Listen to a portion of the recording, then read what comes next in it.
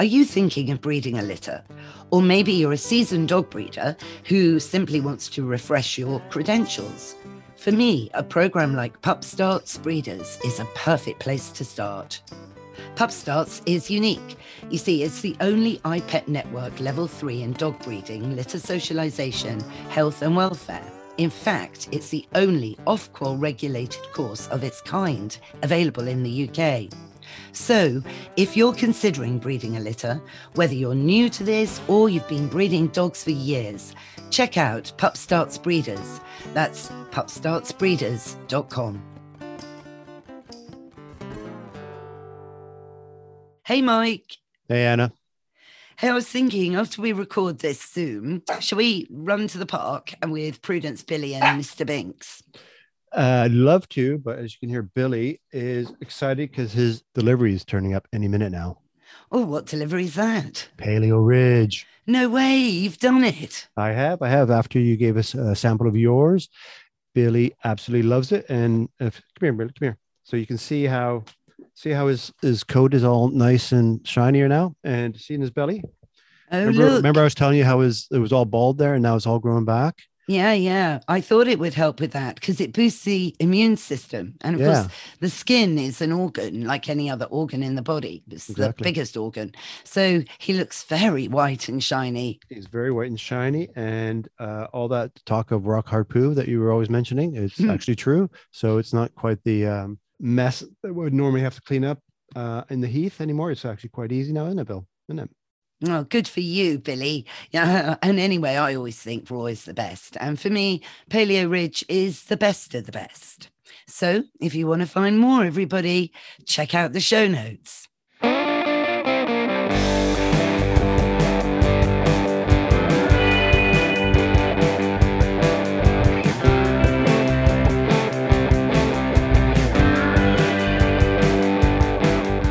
Hey, Mr. Binks, you know how much you and Prudence love to go for your daily walks. Well, that's why we're jumping on Zoom now to talk to Michelle Southern from Street Paws, who's launching a 274,000 step challenge that's a nationwide campaign. We're going to find out more now. I'm Anna Webb. Welcome to A Dog's Life.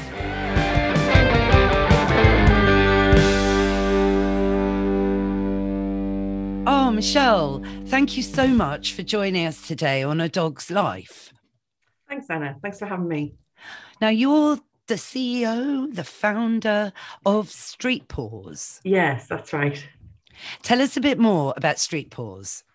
So Street Paws, we are a national charity and we keep homeless people and their pets, predominantly dogs, together. Started in 2016 in Newcastle, where I was volunteering at that time at a local soup kitchen, and saw a dog and worried that there was no provision for the dog who was coming with its owner. At that time, I was working in a veterinary practice, so it was really easy for me to persuade a vet to come along, and that's where we all started, really. Oh, wow. Gosh, so it was kind of... well, serendipity, really. Yes. So I think at the very beginning, looking back, it's always good with hindsight, isn't it? I was very naive and I just thought, we'll go and give some vaccines to any dogs, flea and worming, anything, any medical need they might have from the vet. And actually a couple of years in, I found out really it's a more homeless people problem than the animals, because the animals are all really well cared for, really healthy, and it's the human counterpart or the human companion who actually suffers because of having the animal on the street. I guess, because they are their best friends, aren't they, Michelle? And I suppose for somebody who is vulnerable, living out in the cold, in the wind and everything, like a day like today, I can't think of anything worse. And seeing their best friend shivering or, maybe being a bit hungry or whatever, it must enhance their own mental health. Yes, definitely. I mean, you speak to anybody, take the time to speak to anybody with an animal on the street, and they'll tell you how much they love that animal, how much the animal gives them a purpose. gives them a reason to move from the spot they're sat at, and they've got to care for the responsible for that animal and the animal's needs. Actually, I say this quite a lot, and some people find it quite surprising. I think that the animals don't really suffer being outside because they're loved, they're with their owner 24/7. They're not left alone while the owner goes to work all day. They're fed. They're countless times you'll see people coming offering dog food. And they're well looked after, and they're warm, snuggled together in a sleeping bag at night. It's the human companion who suffers because they can't access accommodation, really, because there's just no pets allowed. Yeah, it's so interesting you say that, Michelle, because I've said that oftentimes actually about, people feel it's so awful the dogs are on a cold pavement when, yes, they have a better life than many dogs left home alone all day or palmed out to dog walkers, and creches where they don't really get any individual attention, and, they don't spend hardly any time with their owners, really, many dogs, really. So if you were at a 9 to 5 and you can't take your dog to work with you, I agree completely from the dog's point of view, but it is thanks to agencies like yours that these dogs do get care, when they cut their paw, which can happen. They are given an extra dog coat, when the temperatures are going to go below zero. But the part that does upset me is, like you say, that so many hostels are still un-dog friendly. In fact, really quite hostile about it. Like even soup kitchens, they're giving out soup to the people, but they won't let dogs come in, So what's happening about that? Yeah, I mean, it was really brought to the forefront of my attention in 2018 during the infamous Beast from the East. And we were in Manchester on outreach with the vet team, and there was men in tears because there was nowhere they could go because they had the dog. And they were turning up to the emergency winter provision shelters that were provided, and they were often being turned away because of the dog. And that just really broke my heart that, they would say, you'll have to just give your dog up. You'll have to leave it outside. And of course, they're not going to do that. It's their best friend, their companion. So we decided then as a charity that we needed to really try and change that. And we started by installing some kennels into hostel grounds. We had four hostels across Manchester, Leeds and Newcastle, which were open to trialing having a kennel in situation, and then the owner could go inside. It wasn't the best solution, but we saw it as a step to gaining trust and working and building relationships. And what happened because of that, the owners were sleeping in the kennels with the dogs. Oh, wow. Gosh, yeah. I thought you might say that actually, but almost like a protest kind of. But I guess, how did those hostels react to that then? I mean, obviously they were persuading to them to come inside into the bed, but the fact that the animal wasn't allowed, and they're just together 24/7, and some of them have been like that for a long time, and they just couldn't bear the thought. Even these kennels were all state of the art, insulated, secure, locked units. No, they just wouldn't leave them overnight. And I think that the hostels took the view that at least they weren't on the street. Well, no, absolutely. I mean, some of these kennels, are great. They're not cruel or anything. But I just find it mildly ironic, really. And, I think I would have done that. It's almost to say to these people, well, if my dog's in a kennel, thanks very much, I'll stay in it too, Yeah, exactly.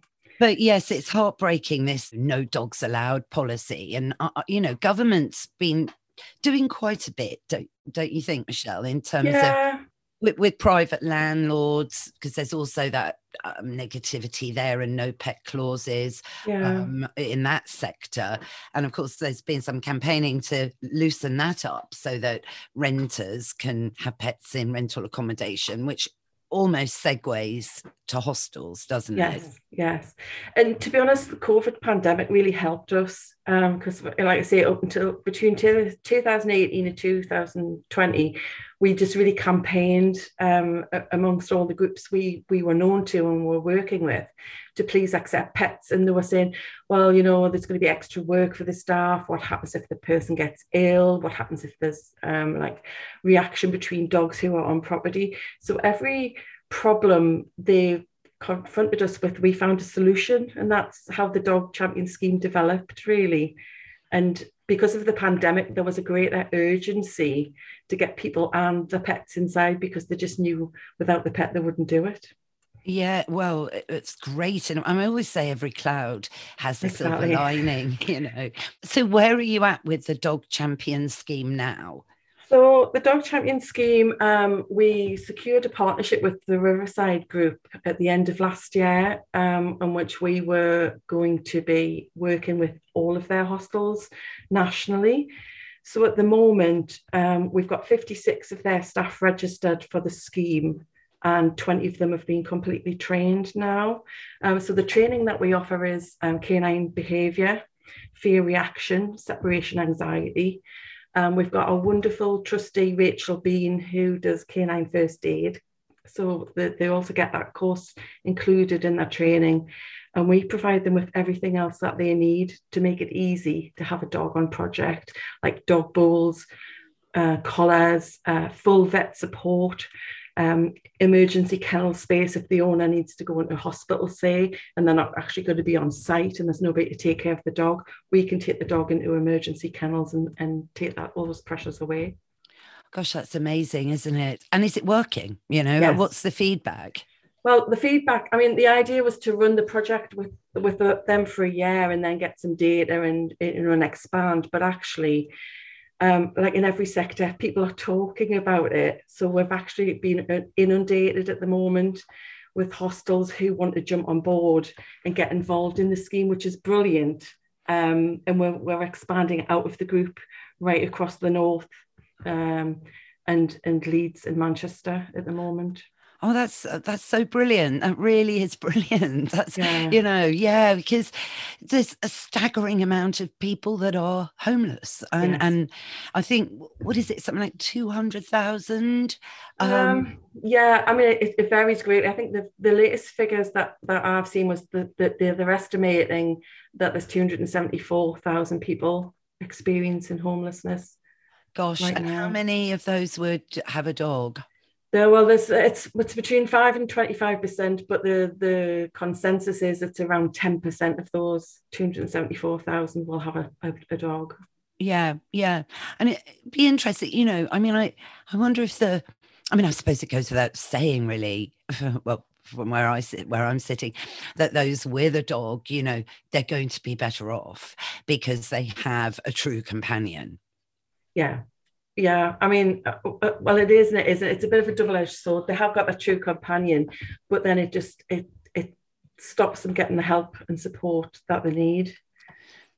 Well, hopefully, this is about to change, as dogs have become so much more prominent, really, through the pandemic. It's well acknowledged now, I think. Not that it wasn't before, I hasten to add, but it seems that now people think, yeah, well, dogs definitely do help with mental health. Yeah, dogs definitely help with companionship and stop loneliness, and dogs really help you network and interact with people. You're never alone with a dog by your side, one of my little expressions. Yeah. But prior to the pandemic, maybe it was a little bit more of a grey area. What do you think? Yeah, definitely. Yeah, and I think because everybody's battled through the pandemic for the last 2 years, I think it's brought it home.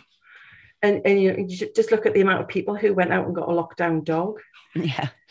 I think those people are now realizing the bond that these people have with their animals, and that it's so precious and important that it should be protected, really.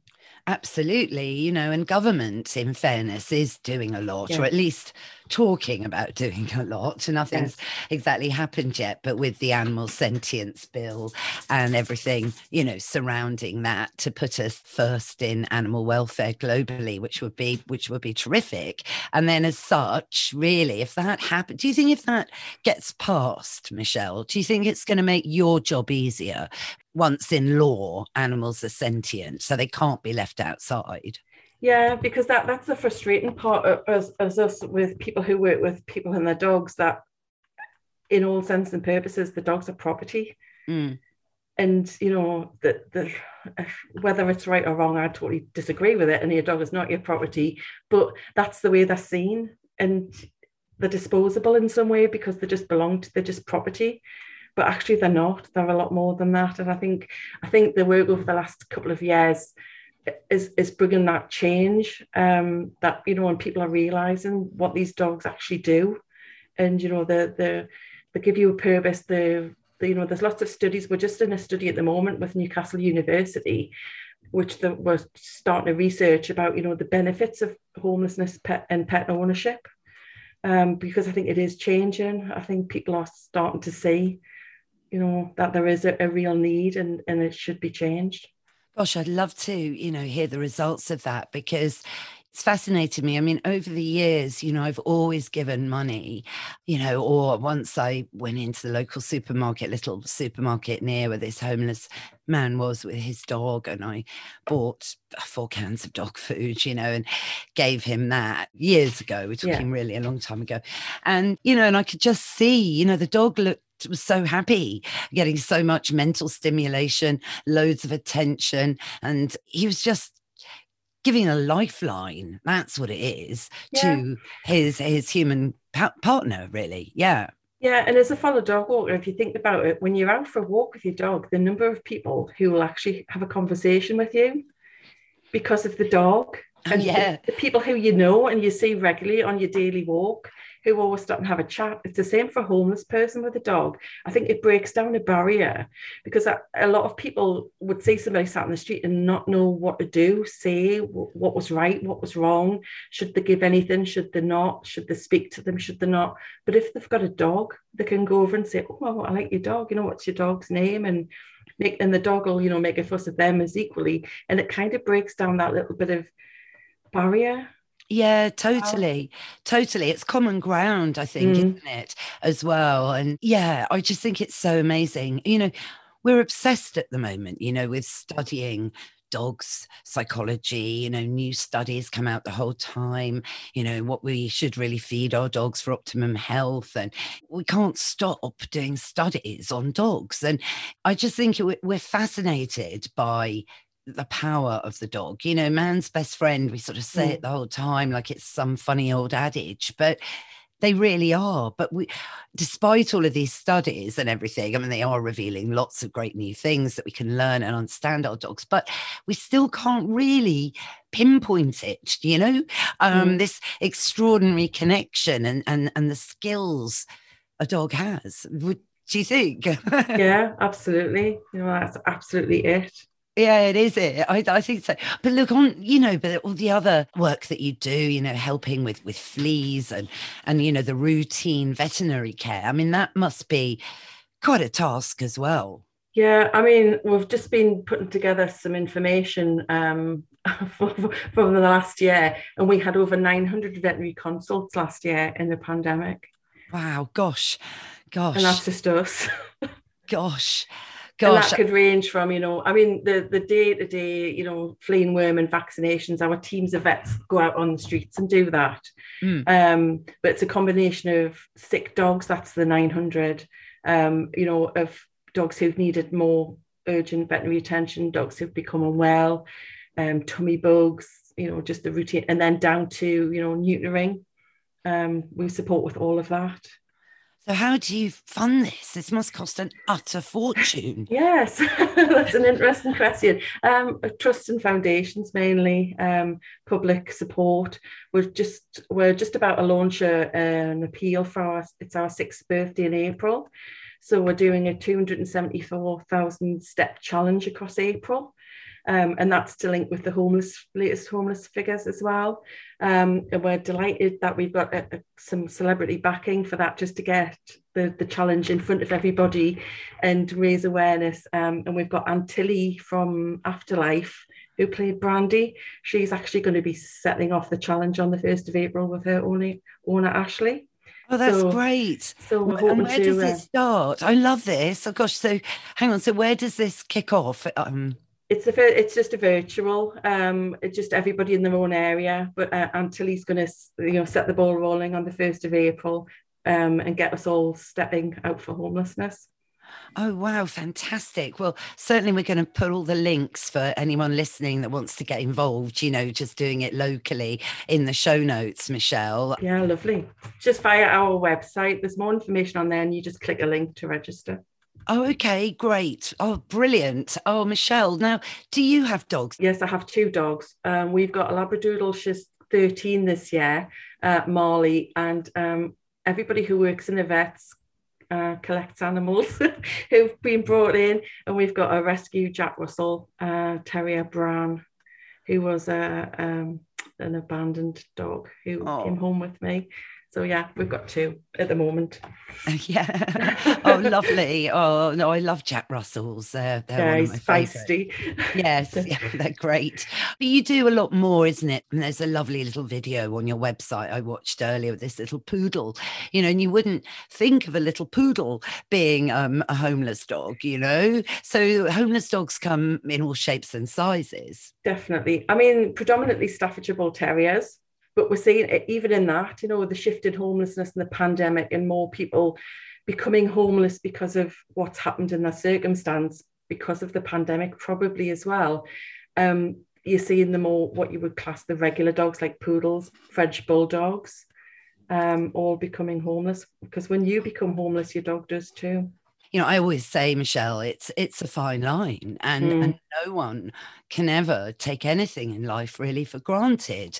I mean, I've heard that some homeless people, are in high-flying jobs, and something can happen and then it's all over, you lose your property. And with the soaring prices of fuel bills and inflation at the moment, I just think nothing's certain, really. No. You certainly get, when you work in the homeless sector and you speak to homeless people like we do on the ground, you hear everything. And, some of the stories you hear, people working full-time, living in their car. Gosh. Yeah. At the moment, we're supporting a lady who's in her 70s in a hostel with a dog. You just don't imagine that you would ever find yourself in that position, would you? It could be quite heartbreaking. Yeah, it must take its toll on you, does it? And there must be great rewards and amazing highs, but, you must get really upset. You must be quite heartbroken most of the time. Yeah, and we do. And, we still cry when the dogs sadly and, inevitably pass away. Dogs don't live long enough. I say that every day. And we still get upset because we know them all. We know their story. We know their journey. I think the thing that drives me is just making a change and trying to change perception so that things are better for, my ultimate goal would be that Street Paws in itself is redundant, because everybody who finds themselves in a homeless position or situation is straight into a hostel and support service and then moved into permanent accommodation, and that we wouldn't need to walk around the streets looking for people in need. Gosh, that would be amazing. Well, let's hope that happens. And yes, well, with your energy and enthusiasm and gusto with, you've got some great celebrities behind you. Isn't vet Scotty Mills one of your vets? Scott's lovely. He's been really helpful. Kat the vet we've got Peter Wright, who's the Yorkshire vet. We've just had Dan Byrne come in for the challenge. He's a Newcastle United player. We're getting quite a lot of attention, which is wonderful because it raises the profile of what we're trying to do. Yes, and then everyone hopefully will take it all seriously, Yes. Gosh, well, it's been such an honour to chat, Michelle, and I really admire everything that you're doing, and anything that we can do to help. We'd love an update in a few months to see how this challenge has gone, and more really, if you'd be up for that. Yeah, of course. Fabulous. Lovely. Oh, well, thank you again, and look forward to speaking soon. Thanks, Anna.